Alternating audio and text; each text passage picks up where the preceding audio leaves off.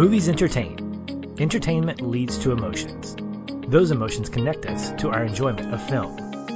And that is why we exist, to focus more on the emotional connection than the technical merit. Because every movie makes us feel something. Hey listeners, and welcome to the final episode of this crazy year known as 2020. I'm Patch, and with me ready to sing and dance the zombies away is my best friend and co-host Aaron. Ooh ah, no such thing as a Hollywood ending. Ooh ah, Yeah. This is why we do a podcast, Aaron, because if we took that on the road, we'd probably have to leave the road and come back home. I mean, throwing tomatoes at me like zombie brains. Probably. Well, our Patreon donors have spoken, and coming out on top for our December donor pick is the 2018 movie musical Anna and the Apocalypse, a fitting pick to finish off a year like this. Before we get into the spoilerific part of our podcast, we always start with one-word takeaways if you're not familiar with them. Aaron, why don't you get us started? Man, real quick, before we hit that, you're right about how fitting this is to end the year 2020. I didn't even think about it until I was watching it, preparing for the episode. I was like, wow, this really, the movie's kind of like all about this random dumpster fire of a thing taking over the world and just causing complete chaos and everything to break down. And you're like, yes, this feels like this year has felt. The one thing that has me a little bit worried though, Patrick, is we all have talked all year long about like, oh, just get me to 2021. Just get me to 2021. And then like the news comes out today that this mutated virus has hit Colorado. And it's like, you know what? I don't think that there's going to be like some magic like veil of perfectness that's going to come across the world on January 1st, unfortunately. But hopefully things will maybe start to trend up, just like they do for the characters in this at the end. I was at a dentist appointment today where I got my semi-annual dose of nitrous oxide, and I have no problem admitting that I get that every time and love it. But I was talking to my hygienist, and I said, when it comes to the next year, everybody I've talked to, I said, let's just ease into it. And I can just imagine personifying it by saying, like, it's a deer and we're the hunter. And we're like, just be very gentle with it. Don't startle it, okay? Because then, we won't have those illnesses. We'll just kind of ease into 2021, not expect a lot from it, and then let it surprise us with good things. Instead of going, yeah, 2021. And then it goes, hey, no, back off. So let's just ease into it. Let's treat it nice. Let's not scare it away. And then we can take it down. It's kind of like my one word takeaway and what I'm going to say about this movie and how if you go into 2021 with really high expectations, you could be let down. But if you just go into it and let it do its thing, maybe you'll be pleasantly surprised. My one word takeaway is inventive. And that is generally because I just couldn't think of the perfect one word takeaway. And also, I will say, Patrick, I thought of a whole bunch of one word takeaways and then I quickly did a search through the notes, and we've had so many episodes now that we're getting to the point where I'm running out of adjectives to say the things that I want to say. So I think reusing one words may end up being a thing here before too awful long, because I'm just not finding it as easy to find the new and unique word. And people don't remember. You think they're going to remember if I used inventive 100 episodes ago? Probably not. Yeah. Well, I am thankful the patrons picked this because despite what, looking back on it, was actually pretty positive Letterboxd thoughts from the first time I saw this, I actually didn't remember it super fondly. Whenever it would come up in conversations, I would be like, oh yeah, that was a disappointment. That was a letdown. And I remember feeling like it was way too highly produced and that the songs were kind of too glossy. They weren't singing them. It was very clearly like tracks playing over acting, etc. And I didn't think that the humor landed very well. At least that's how it was in my memory. And this viewing for me was actually not something I voted for. I was like not necessarily looking forward to this. I threw it on there because I remember vaguely liking it, and I knew that there were a lot of fans of this in the Facebook group. And it was like an entirely new experience for me watching it this time around. I don't have any strong criticism to throw out there at all. I absolutely loved it. The inventiveness of mashing these genres together and the balance in which it manages drama, comedy, joy, tragedy, etc. I think it is expertly done. And it's so unique and it makes this very special. It's really just kind of one of a kind. And I joked on social media when I started to watch this, I always post and I'm like, hey, I'm watching blah, blah, blah. And I say something. Well, I said that the two best songs were the first ones, Breakaway and Hollywood Ending, and that it's all down the hill from there. But I gotta eat my words, bro, because they are all awesome and I can listen to this soundtrack on repeat without hesitation. I am reminded of what we talk about all the time. And this is what I was kind of getting at earlier, how movies can affect us so differently at different times, various situations in our lives. And when I went into this the first time, it was, post La La Land hype for me. And it was the first real musical. And I was so excited for it. I had these astronomical expectations of what this movie was going to be. I thought it was going to be my quote next La La Land. And it fell a little flat. I don't think that I was in the best mindset the night that I went to see it. I remember that pretty well as also. And this time I was expecting to be bored and instead I just was blown away. I laughed my butt off. I smiled. I cried. I just fell so much in love with this. So much so I watched it 2 times back to back last night, not just for taking notes and such, but for absolute fun. And I imported the 2-disc Blu-ray edition that you can't find in America for some stupid reason from England. So that's on its way. It's got a director's commentary and some cast interviews and I'm really anxious to get a chance to watch and I'm all in on this movie. I want to consume everything about it. I've been listening to the soundtrack all day as I vacuumed my house and did other chores and stuff in between work. And so I guess there is such a thing as a Hollywood ending when it comes to my own appreciation of Anna and the Apocalypse. Yeah, you've kind of walked through the whole story in a non-zombie like way, but the beats are still the same where you're like, I didn't expect this to happen. And you know what? It's actually going to be okay. Well, good. I'm glad you enjoyed it. I did too. This is a first time watch for me and I wasn't going to be disappointed with anything on our list. So seeing Anna and the Apocalypse make the cut was interesting. And not surprising because I know that when we were talking about putting this list together, you mentioned that a lot of people were high on it. So I kind of went into it with no expectations. And what I came out with was the word redonkulous because, you really can't get much more crazy than mixing up a musical with a zombie apocalypse that takes place at the most hopefully cheerful time of the season or time of the year with Christmas. So I think that it works really well as one of those things where a lot of people will call it a mashup of, A and B or whatever, whether it's La La Land meets Shaun of the Dead. Yes, my personal mashup would be High School Musical meets One Cut of the Dead. And brilliant. I think it's very fitting. It feels Pasek and Paul light in a lot of ways, which isn't bad. The movie takes place in a high school setting, which I'm always going to love, obviously. And so it had a lot of things going for it. So the only thing it could do to make it any less entertaining was, well, really nothing. Well, I wasn't blown away, didn't overwhelmingly love it, but I think this is one of those that I'll probably pop in next year as part of my Christmas watching.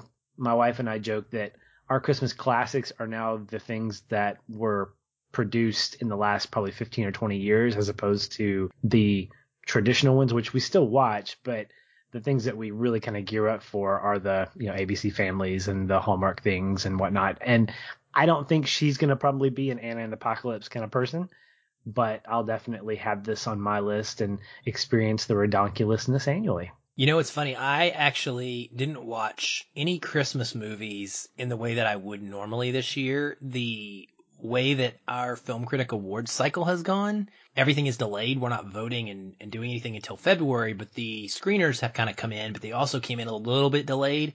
And so normally I would have been voting on awards like the first week of December and I would be done with 2020 movies, right? I would have seen them all. And so then I would fill my palette with Christmas movies for those next 3 weeks. I didn't get in my annual watch of It's a Wonderful Life. I caught Home Alone on Thanksgiving Day with family. I caught Die Hard with family and Christmas Vacation with family over the Christmas break and days. But that's just about it other than this one. But I'm with you. Going forward, I think this will be an annual watch for me. And I actually wouldn't be surprised if you have a similar feeling as I have had when you end up coming around to it a second time. Because I love the Pasek and Paul comparison and our love for Pasek and Paul and what they do. It does have some of that showmanship to it.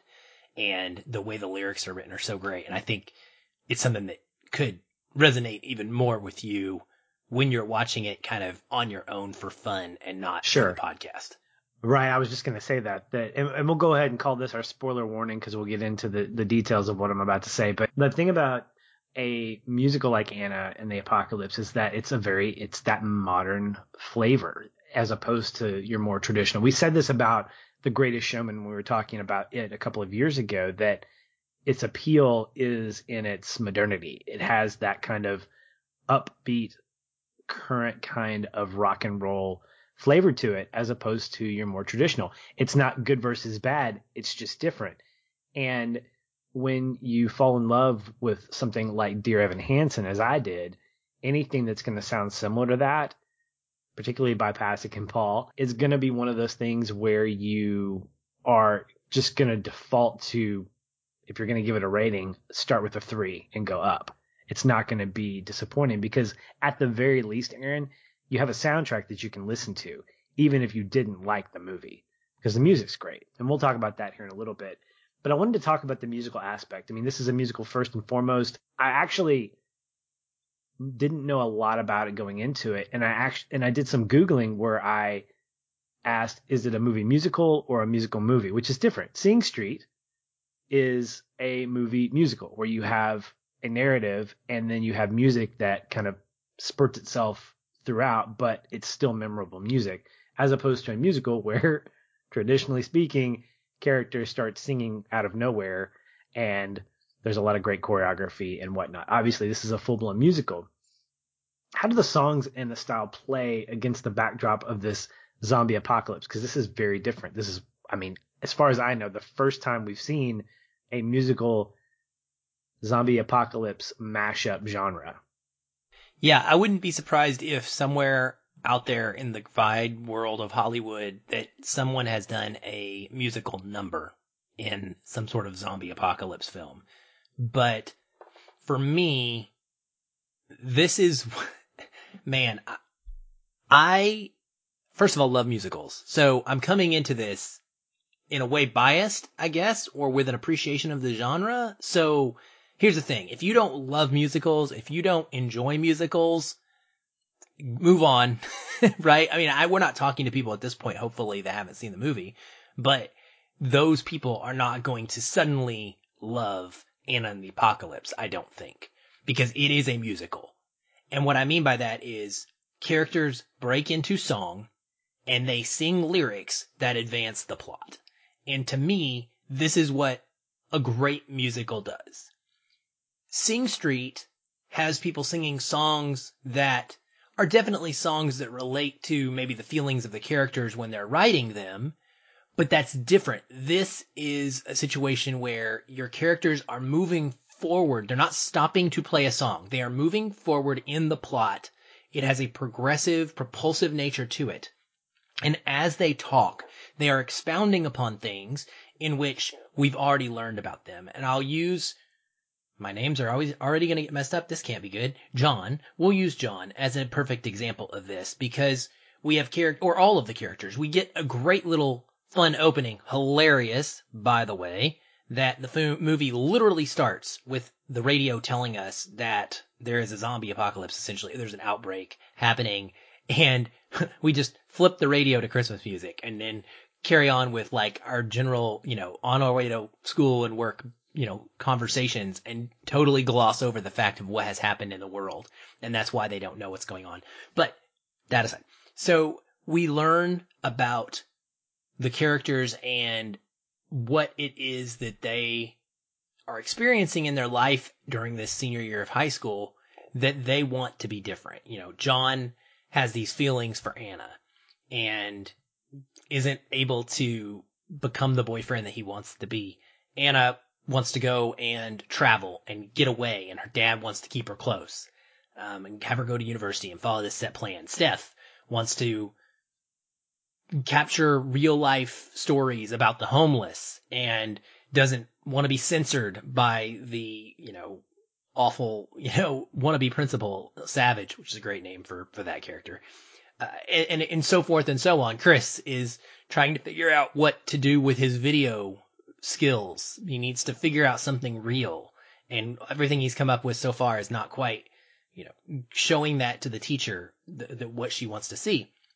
And then we move into Breakaway immediately as the first big musical number, and it is the characters singing their emotional state of mind about what they feel and how they want to proceed. And it is a direct follow on to what we just found out about them. And so each and every song throughout the story is like that. And to me, I remember writing this in my review the first time I saw it, Patrick. I was like, this would work just as well as a stage musical. I would gladly go see this in a heartbeat if you put it on a theater stage, because it would play just like it does on the big screen, essentially story-wise, because we get those awesome things. And I think for the music, the other thing I love about the music is that it's so different. It's varied. Like Breakaway is this incredible power ballad of a song, and Hollywood Ending is just a bop, right? It's just the most fun, memorable, bouncy. It's the one that more than anything reminds me of High School Musical as a song. And then, you get like the 80s anthem of Soldier at War, that Nick is singing when he's like smashing zombies. I absolutely love that song. And you get the maniacal, crazy wackadoodleness of Savage's song at the end. And so they're all different musically speaking, but they all serve the same purpose, which is what a musical is supposed to do. Have your songs be intricate to the plot and actually move that story forward in some way. And I think it's perfectly paced through the songs, the way the songs come in between the narrative bits. So I love it. I think the music is spot on lyrically and musically. It's phenomenal. I would agree. I think that when you look at these songs and the way in which they do push that narrative, they're incredibly effective. And when you have something like the zombie apocalypse as your backdrop, I think it enhances those things, because you mentioned that you could see this on a stage as a stage play. I could too, but I think the background aspect of the zombies and the way in which the choreography plays in between verses and during choruses and things like that work really well on a big screen with a lot of camera cuts and the hyper violence that you would see in a horror movie like this. It would be more difficult to capture that kind of intensity and that kind of, I guess, over the top fun, if you want to call it that, on a stage. It doesn't take away from the musical aspect of it at all. So it'd be interesting to see what other events would be pushing this story along to produce these types of songs. Because if you listen to these songs individually, Spotify, without having context of what the movie's about, they feel like really solid songs about the struggles of high school and about moving on and about finding your identity. Obviously, Soldier at War is very specific to the movie, but the tone and the way, and really the spirit of that song is about being your own man. And so what I think the zombie apocalypse backdrop does is it enhances those things. It puts them in a place where they're a refreshed idea. And so you're having fun with these different varied songs, these different styles, but you're threading them through this narrative that is so bonkers that you're kind of like, okay, how's this going to, I see how this works. It reminds me a lot, honestly, Aaron, of Spontaneous that we watched earlier this year, where you have the struggles of being in high school and graduating and the fears of what's going to happen afterwards. But it's set against this backdrop of these kids who are spontaneously exploding. And there's a real genuineness to that. Like there's some heart to that movie. Not to give any kind of spoilers away when we do our year in review, I'm going to talk about that because it was a very surprise movie for me, one that I enjoyed a lot. And the big surprise from that, the same thing with Anna and the Apocalypse, is that you have this element of heart that exists in this movie that doesn't necessarily come out in a trailer or even in a series of songs that you're just listening to. That's difficult to do. I mean, musicals can invoke emotion, no doubts there. But when you throw in zombies, you're kind of asking the question, okay, how much are we going to poke fun? And are we just going to just have a blast watching this for an hour and a half? And on some levels, Aaron, that is what people enjoy. In fact, there are 3 versions of this movie. There's a short, medium, and long, and all 3 of them serve a particular audience. The middle version, which I believe is the one that's on Amazon right now that I watched, is the middle one. It captures this balanced tone, getting most of the songs in there, and comes out, I think, at roughly like 90 minutes. The longer version actually adds another song to it that gives more context to the principle. And it creates this weird tonal shift because it happens near the beginning and it's like, okay, I don't really know about this. And then the shorter version actually cuts several songs. And I think I was reading an article from the director who said, we made that version for those who really don't like musicals. So it cuts several songs. Wow. And it allows for you to, I mean, there are songs in there, obviously, because the plot can't move forward without a handful of them at least. But there's definitely an awareness for the fact that musicals are a niche genre. And frankly, so are this genre of horror comedy. You and I both know that I'm not necessarily the horror guy. I've come around to it. And I compared this to One Cut of the Dead that I saw earlier this year.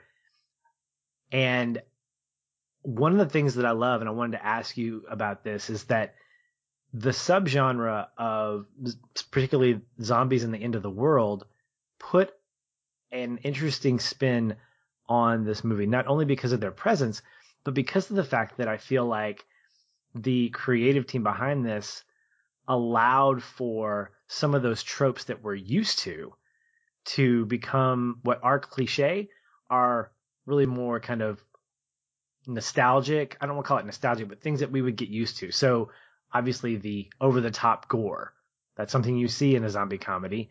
You have zombies that are walking around very much as undead, but in a way that doesn't feel very scary.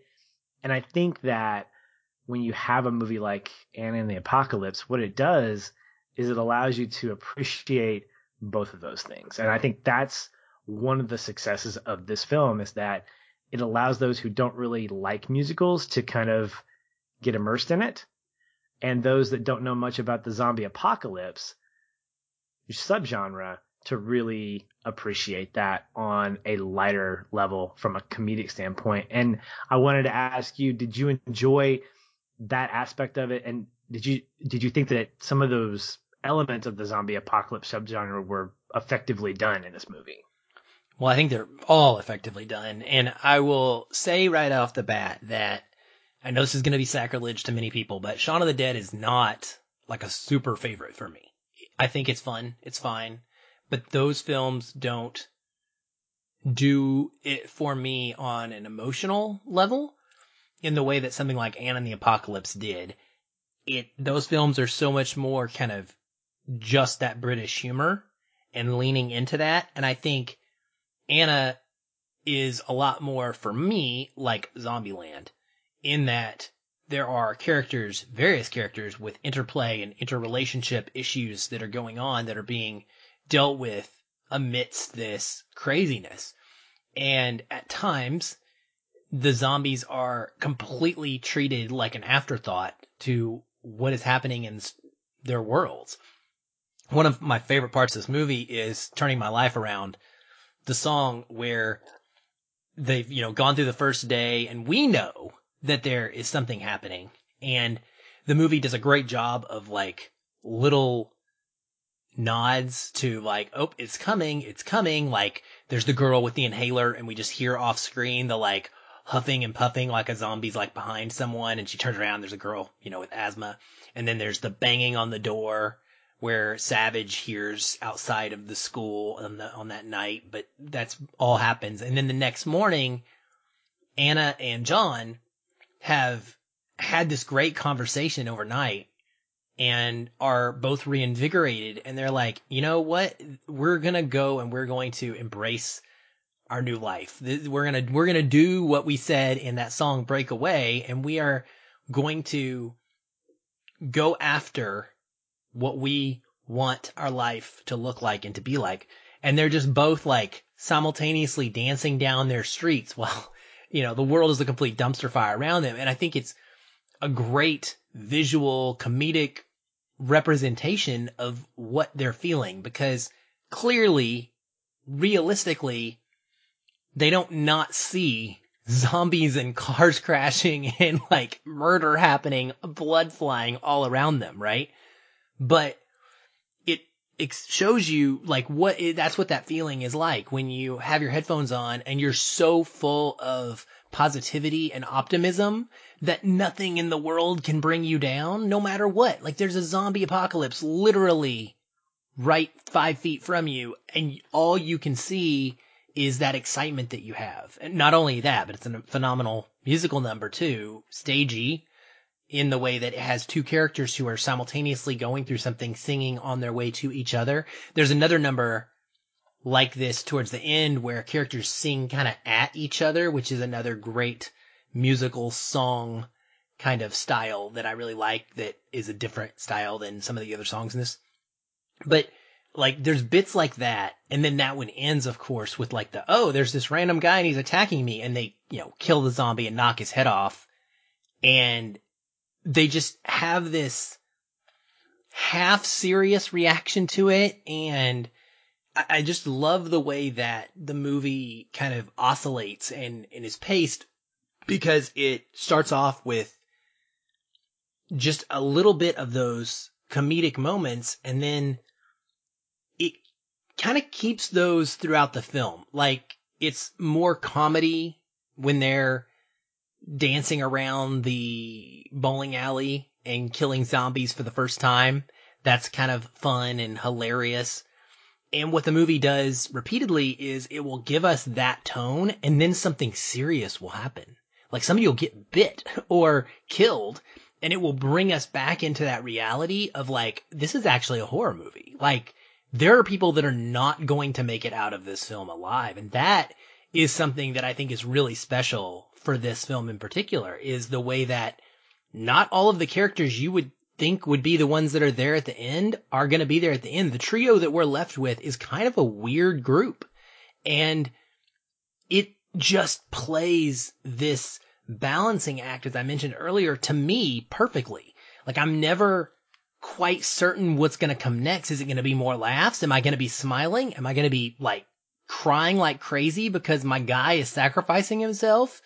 Or my two characters that I thought were going to be just fine aren't going to be just fine? Like it just is able to do that in a way that I think something like a Zombieland doesn't quite hit those same deeper emotional beats. It's weird to me. Like it's hilarious, and it definitely has moments of fear, but just this roller coaster that Anna is, I think, is really unique and special for this particular kind of mashup of a genre. And for someone who doesn't love blood and guts and doesn't love like straight comedies necessarily very often, and definitely doesn't love just horror films, the lighthearted nature of this one mixed in with it allows me to enjoy those scary and gross elements in a way that I normally wouldn't. And I also think the humor is really good because it's modern. There are phenomenal little jokes in here about like who would be a zombie, celebrities, like, he's Tony Stark, like Robert Downey Jr. will be fine. And then one of my favorites is when the guy's like, what do you think about Taylor Swift? And he's like, do not say that. Tay-Tay will be fine. And I was like, yeah, I'm like screaming at the TV, like, yes, John, you tell him, right? But like, to me, those modern elements of this story really bring me into it as well, because I'm like, you know what?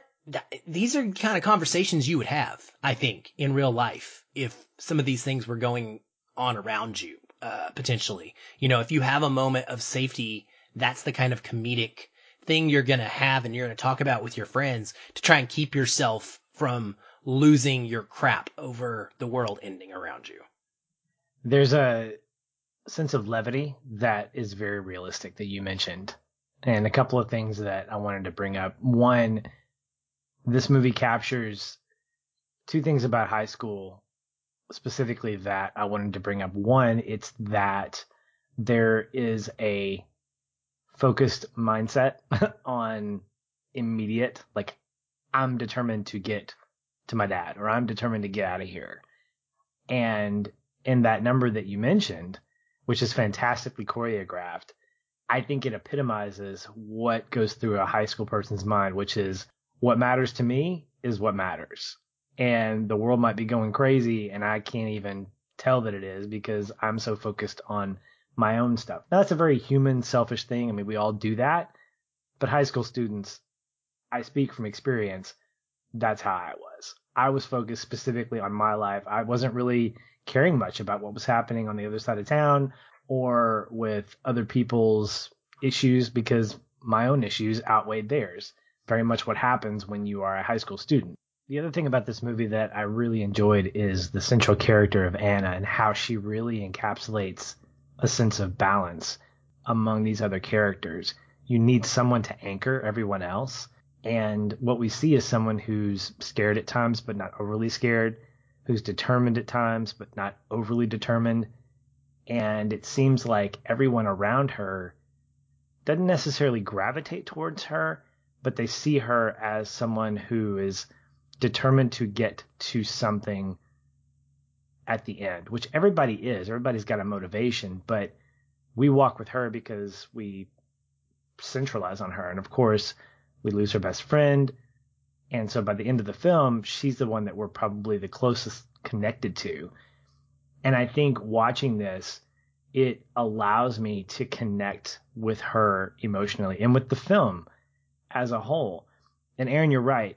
The conversation in the bowling alley, I think, is fantastic because it speaks to what I think a lot of us have done with this entire year. We try to find that levity in a lot of the chaos. And oftentimes that can get mistranslated as not caring, but we need the Annas in our lives. We need the characters in this movie in our lives to help us recognize that we can laugh at some of these things. We're not laughing at the tragedy that is happening here, just like these guys are not laughing at the fact that their friends are all being zombified. But for me, I think one of the funniest things was when they were asking those questions about who would become a zombie. And at one point, one of the guys says, "Oh, Justin Bieber just turned."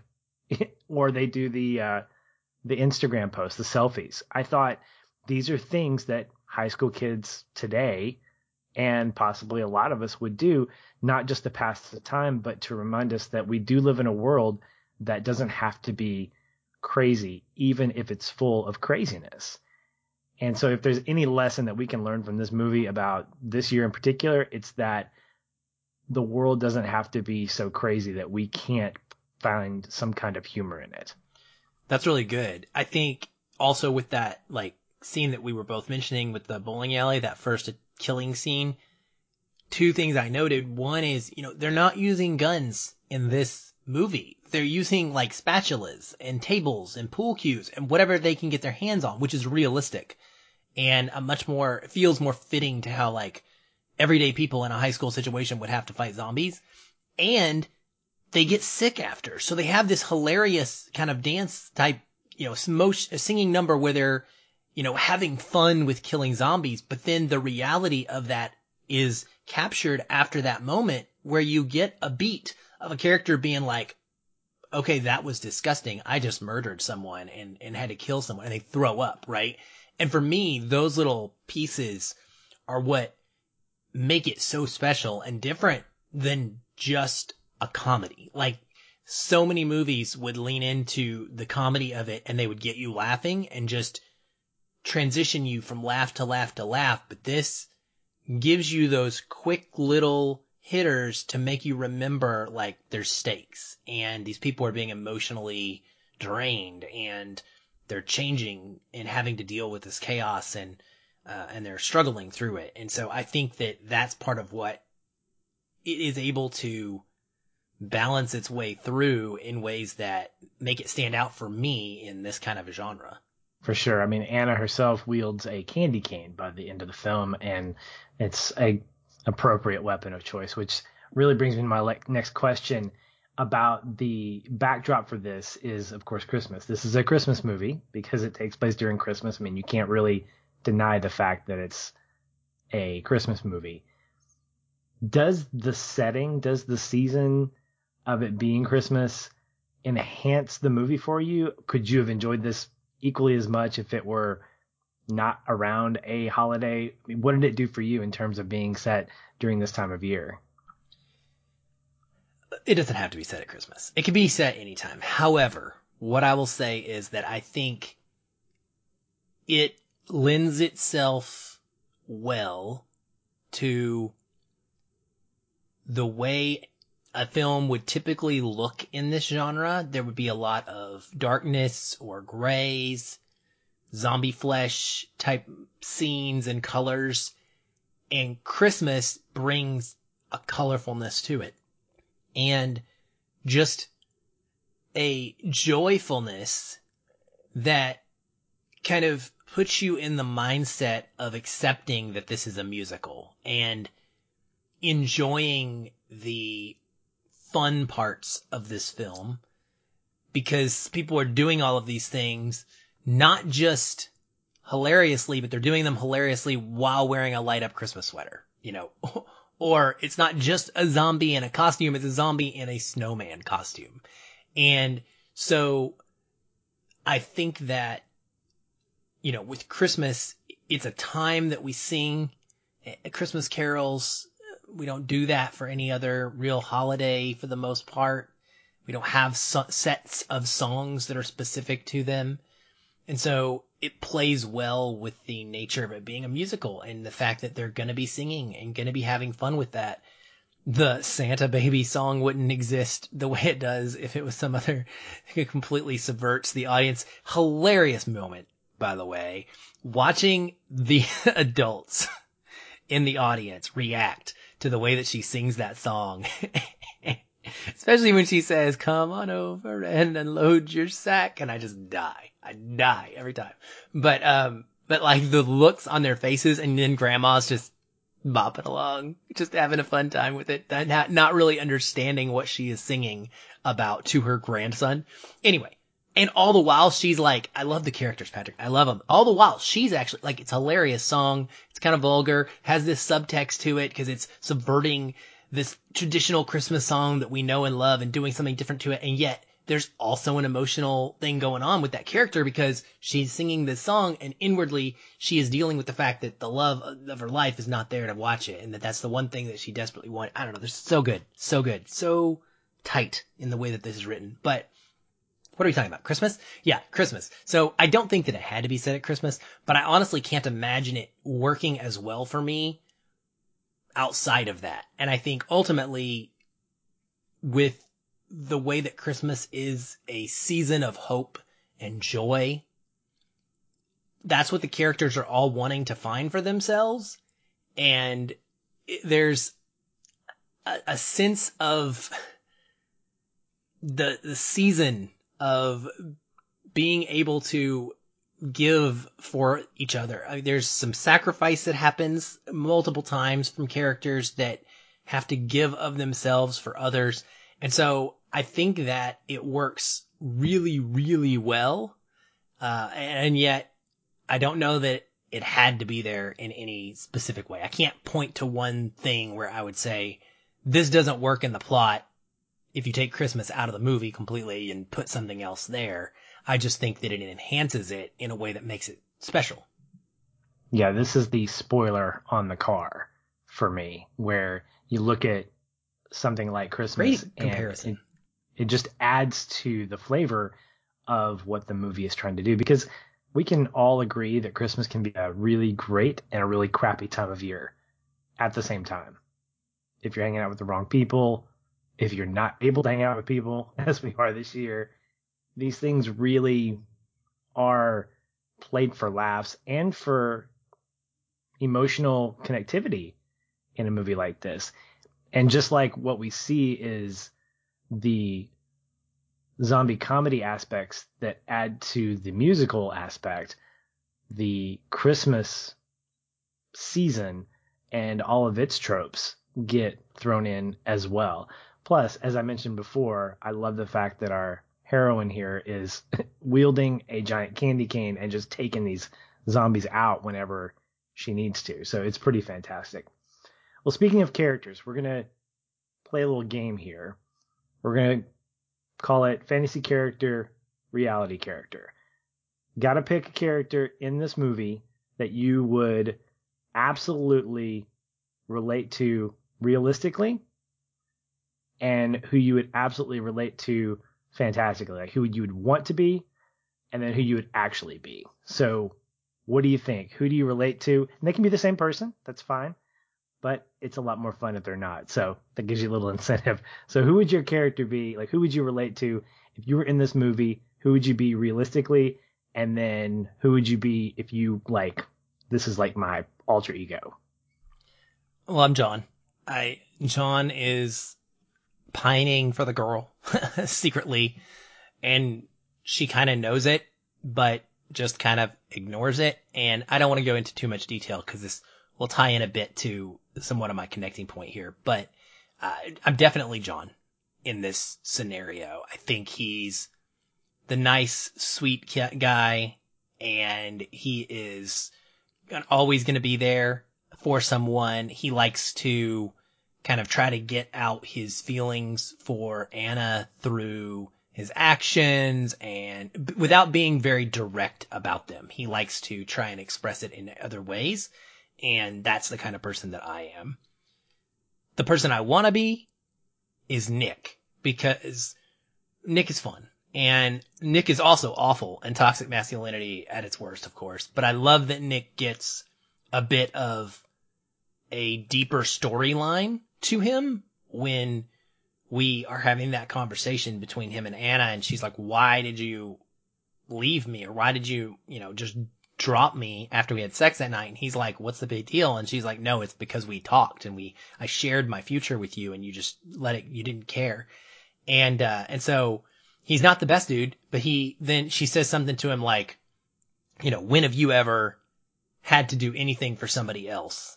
And he talks about having to kill his dad, which I think then puts his manliness aspect and his toxic masculinity that he displays during the incredible number, Soldier at War, really back into perspective. And I think without that song is a little tone deaf in 2018, 2020 playing. It's like, okay, so yes, here's the guy. But I mean, tone deaf in the sense that these people really exist. His dad is in the military, so he's grown up that way. But he's this big bad manly man who's got this little groupies of kids that follow him around and, they loot with him and all this other stuff. And yet it's that song, man. It feels like a song if Zombieland was a musical. The lyrics are fantastic, right? That when it comes to killing zombies, I'm the top of my class. While you've been hiding, I've been kicking some ass. I love it. And the way he sings it is freaking phenomenal. I think it's Ben Wiggins is his name, but he hits these like super high pitched, I know the best form of defense is attack part. And it's great. It's so much fun. It's so entertaining. He's walking around with his bat. It's so staged and cinematic, and like there's little nods in there in that moment as well. Like one of the kids has like Wolverine claws at one point. I don't know if you caught that, but there's just a quick shot and he's got Wolverine claws as he's killing a zombie. Anyway, it's great. But I would, in a zombie apocalypse, this is the point, I would want to be Nick, because Nick is a killer and a survivor.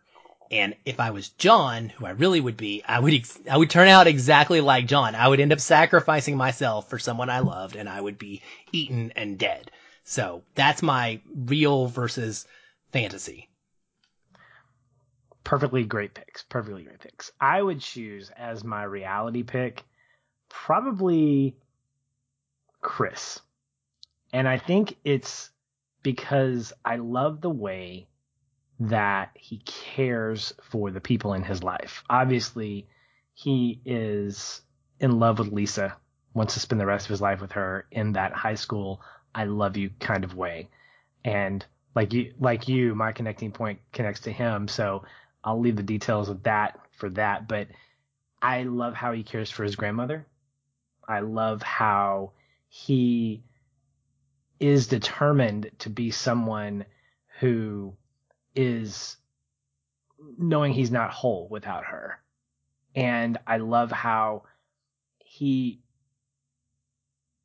almost pauses his grief when he sees his grandmother pass away, and he says this great thing here, and he says, at least she didn't have to live through this, like that she died peacefully.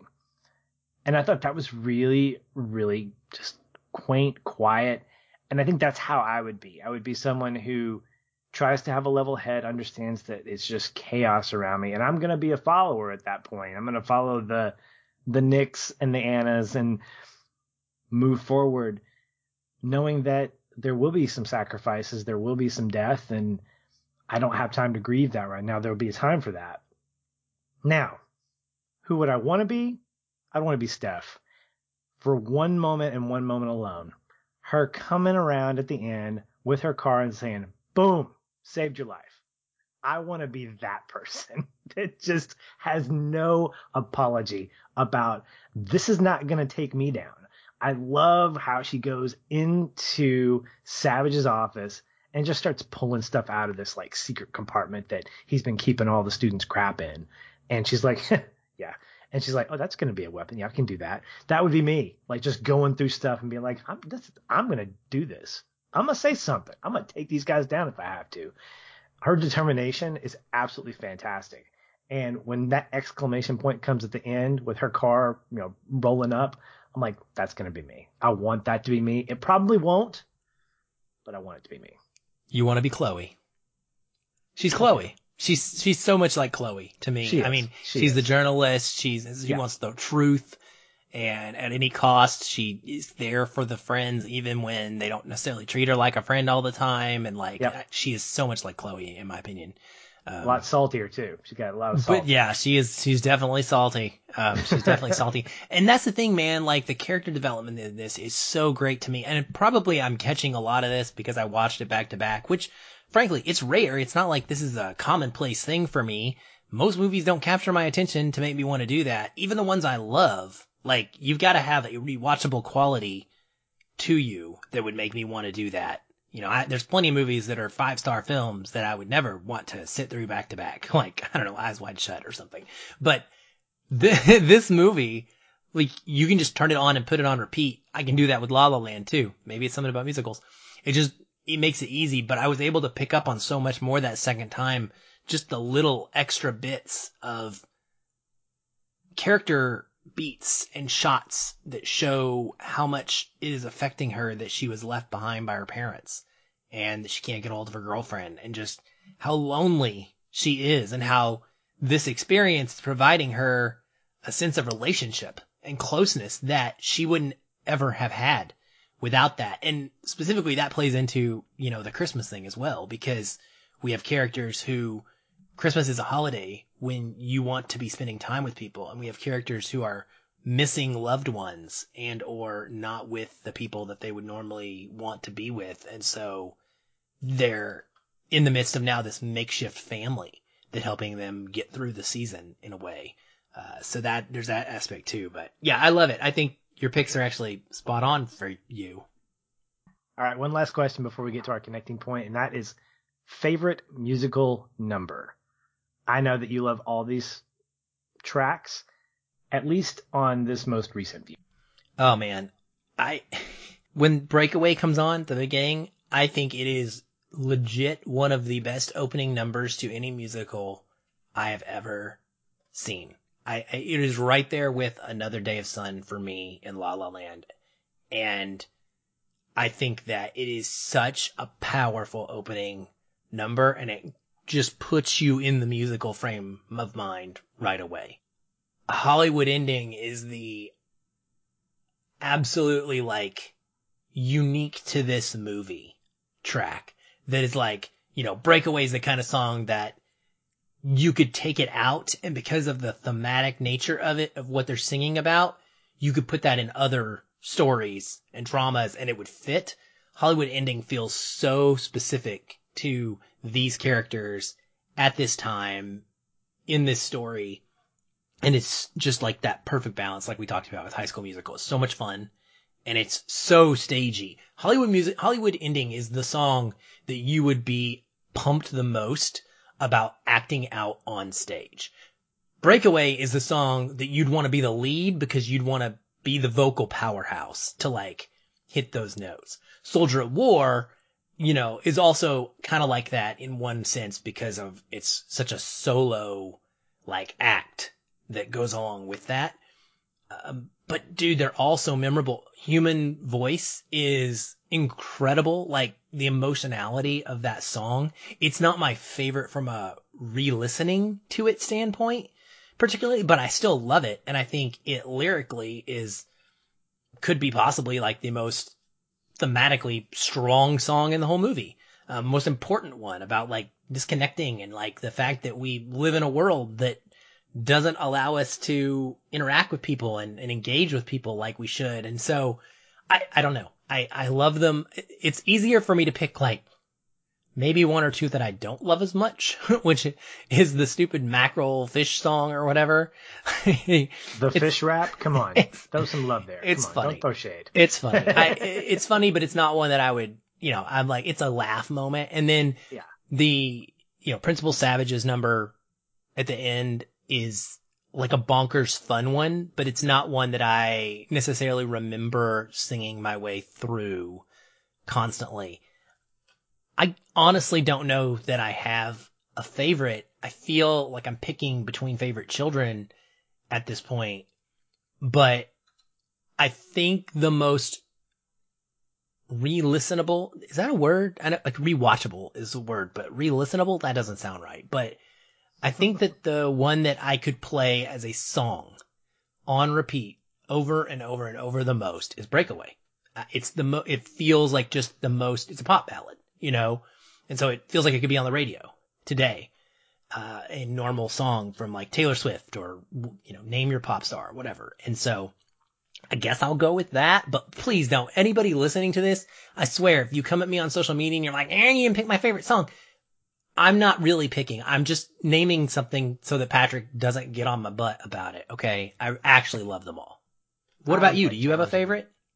Well, this time around, which is my first time around, I had two. Hollywood Ending is obviously the big standout in terms of the reasons you just mentioned, that you'd want to see this acted out on stage.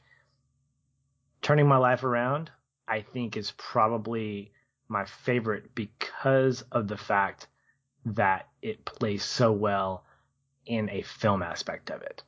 Having the choreography that it does is unbelievable in the fact that we're following these two people, we're seeing the chaos, and the chaos isn't distracting, but it plays really well into that contrast where Anna's got her headphones on, she's jamming, she's singing.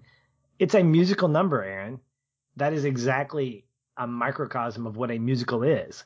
It's this unapologetic need to step out and sing when it doesn't make sense to.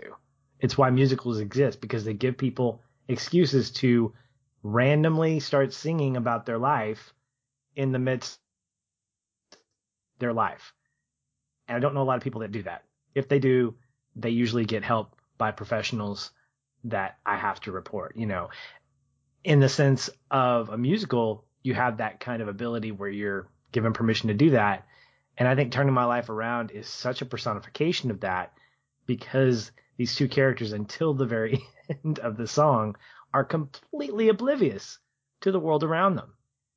And I love that. I love that even if that's not being done intentionally, I think it speaks to the metaphor of how musicals can be wonderful and how they should be experienced as something that we should enjoy for the sake of their slight absurdity, but also with that grain of heart that exists in the music and lyrics, which is why you and I both love Dear Evan Hansen, because the songs make the story in as much as the story makes the songs. And I think Anna and the Apocalypse does this too. So yes, that would be this time around, much like you, Turning My Life Around is going to be the one for me. See, that's the real answer I wanted to give when you say, which is your favorite song, Aaron? Yes, that's my answer. Yes. Okay. So for those of you listening, the Fish Rap comes in at number 1 for him. Goodness gracious. With everything else 1A, 1B, 1C, 1D. All right, let's get into our connecting points. The part of the show. Oh my gosh, that's funny. The part of the show where we talk about what we connected with the most. If you're not familiar with that, if you are listening to this episode, surely you're a veteran with the Feel and Film listener base. Aaron, why don't you get us started?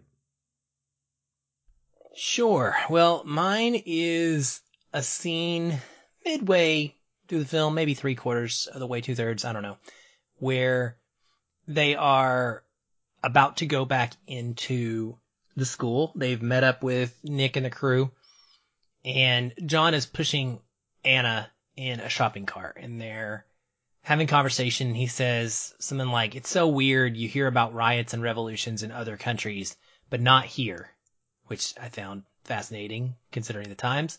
He says, "We could die." At least, and then he follows this up by saying, "At least you won't be going anywhere anymore. So that's something.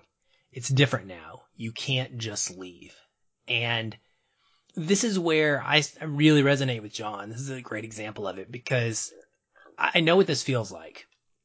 And I'm an emotional person. And when I love strong. And so this dialogue and him expressing to her here that he doesn't really want her to leave is so beautifully tied into earlier in the film when they have the conversation. They're making snow angels in the park, and he's talking about how he's going to train and get better at running so he can go run in the outback with her. And basically, he's being supportive of her, Patrick. He is playing the role of a best friend should, and he is saying, "I want you to go do the things that you want to do, and I want you to experience the world in the way that I know is going to make you happy." And right here, these few lines are him telling the truth and saying, "I don't want you to go. And I'm kind of happy that you're going to have to stay," essentially, is what he is saying. And she turns it on him and she says, "John, you know that you're my best friend, right?" And there's a pause. He looks at her and she says, "My best friend." And his response is to say, "Switch." And he gets into the cart. And this is so important because the way that his facial expressions describe his emotions in this scene are so spot on to me. He intentionally wants to get in the cart so that he no longer has to look at her. He's able to look out and away, and she is not looking at his eyes, his face. She can't read on it the disappointment. She can only see the back of his head. I think that's huge. I've been there, right? We probably all have been there. We don't want someone to see how sad we just got made. We want them to think we're okay. And that's what this moment is giving us. And I think there is a beauty to this scene and the way that it kind of encompasses what has come before and what is going to come directly after, which is John getting bitten and then having to sacrifice himself to save Anna. At the beginning of the film, he sings in Hollywood Ending specifically. His lyrics are about how sometimes the guy doesn't get the girl. And he even says, "If this was a movie, maybe I'd get the girl." But it is a movie, Patrick. He doesn't get the girl. And this moment is so unique to me because every other movie is going to put the two love interests or the guy who wants the girl or whichever way it's made out to be almost any other movie, she is going to acknowledge that she has had some secret feelings for him as well, or because of the heightened situation and the stakes and the scariness and the fear of the zombie apocalypse, she's going to embrace her feelings for him because he's the nice guy. He's the one that's always been there. He's loved her. And she's going to say, you know what, John?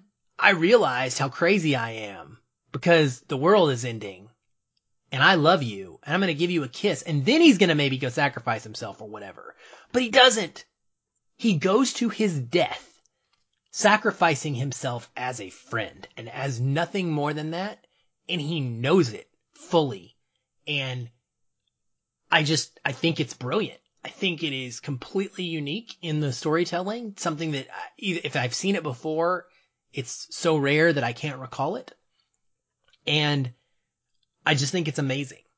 The way that the character relationship and dynamic plays out between them. And it all boils down to this moment of you're my best friend.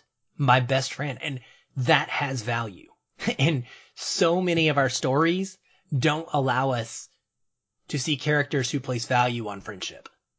Be they same sex or especially opposite sex or romantically involved potentially. That is considered to be the end all be all, but not this movie. And it's beautiful, and super tragic. I think more tragic in a sense because of that for me.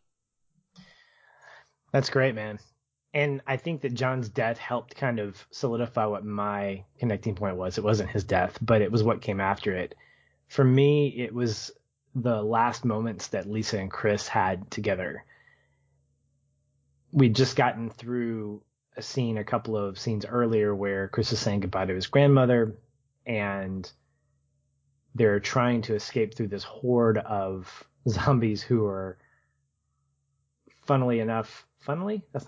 interestingly enough, in a funny way, hooked on these home video, the reel, Chris's reel of his movies.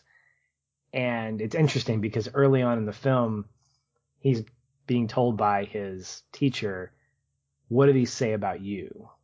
Essentially saying, are they saying something important about you?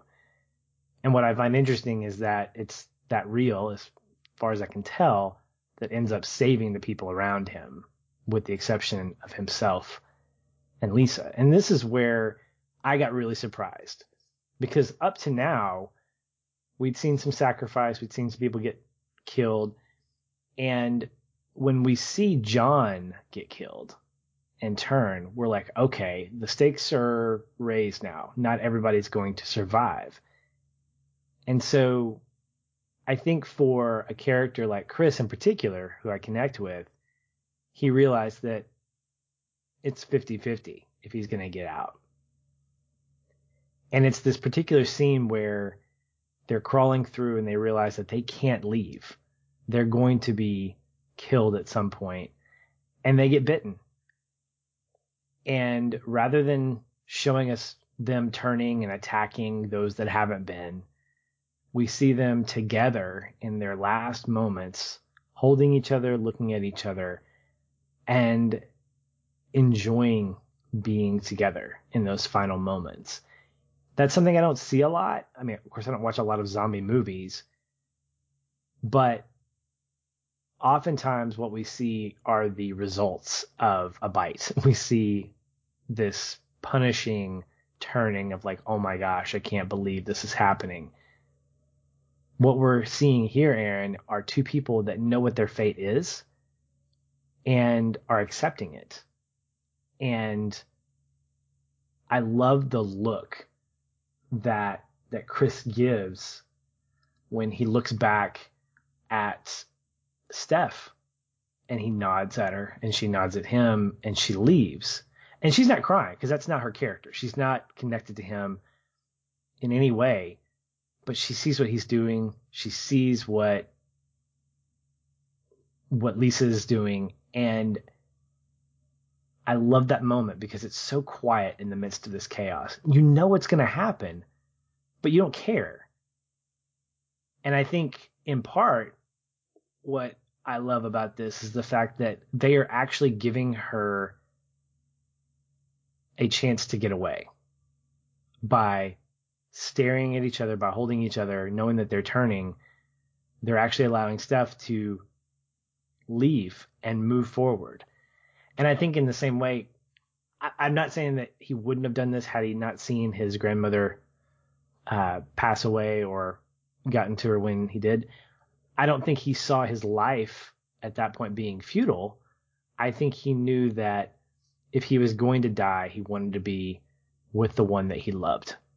And I love the fact that he got that he got a chance to be with the one he loved. And as sick as this sounds, to share that experience with her. And to me, it was really sweet, and it was sad, and it was all these things at once. And it surprised me how emotionally it got me, because I didn't expect it.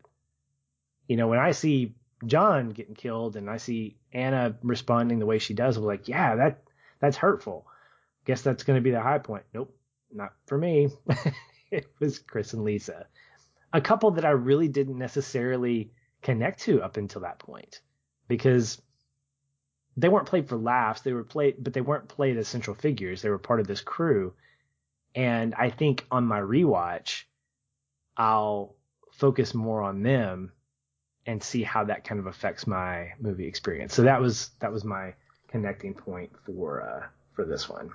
Yeah, it was a close second for me, honestly. And I think that you're right. I think when you get a chance to revisit it, you are going to gain even more appreciation for their relationship. Because again, like the little nuances, there are no wasted moments in this movie. And I think I've talked about this plenty on social media and probably on podcasts, but like there's a element of this quarantine in the last 9 months now of movie watching that has all been distracted viewing for me.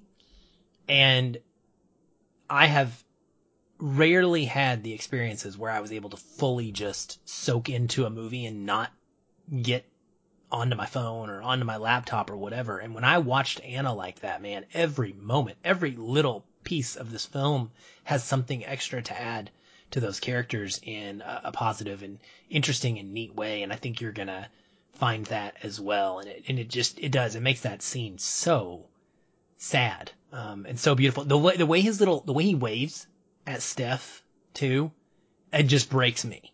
Like he's like saying, no, go. It's okay. Goodbye. And she has to leave, and it's terrible. Right.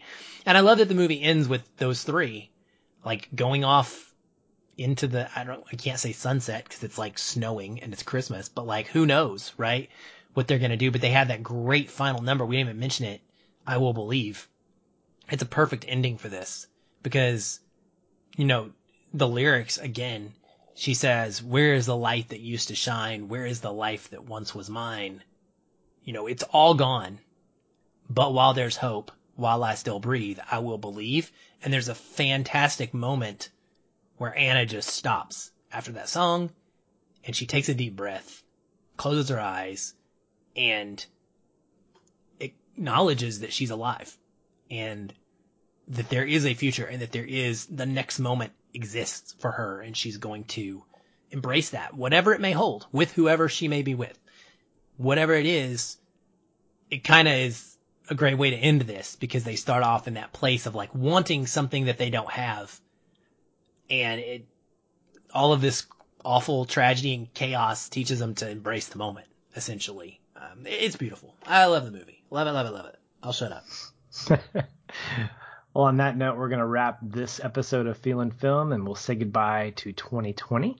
Coming up after the new year, we're going to bring you our annual year in review. Well, we'll talk about what? Well, 2020. There were movies that came out. We promise. We'll talk about them, and we'll give you our thoughts on some of our favorites, along with a bunch of other stuff that we'll talk through, as that becomes probably one of our most anticipated episodes at the end of the year, because we get to talk about just the craziness that was the year that we just had. And then we hope you tune in for that. And if you're a faithful patron, check out the bonus content in your feed for some top 5 love that we throw at our favorite movie spaceships. Aaron, thanks for another great conversation, and thank you everyone for listening. We'll talk soon. Hey everyone, thanks again for listening. If you enjoy the show, we'd love to hear from you. You can leave us a review on iTunes or wherever you're listening. These help increase visibility for the show and grow our community of listeners like you. We also invite you to connect with us further by joining our ever-growing Facebook discussion group. A link to that is in the show notes, or you can just search on Facebook and find us that way. If you'd like to continue the conversation with me, you can follow the show on Twitter @FeelinFilm, or connect with me in the Facebook group. I'm very active in both places and would love to chat. And if you want to connect with me, you can find me at Shoeless Patch on both Facebook and Twitter. Be sure to tag me in any comments so that I'll be notified and not miss you. Once again, thank you for listening. We'll be back soon. Until then, stay positive. And keep feeling film.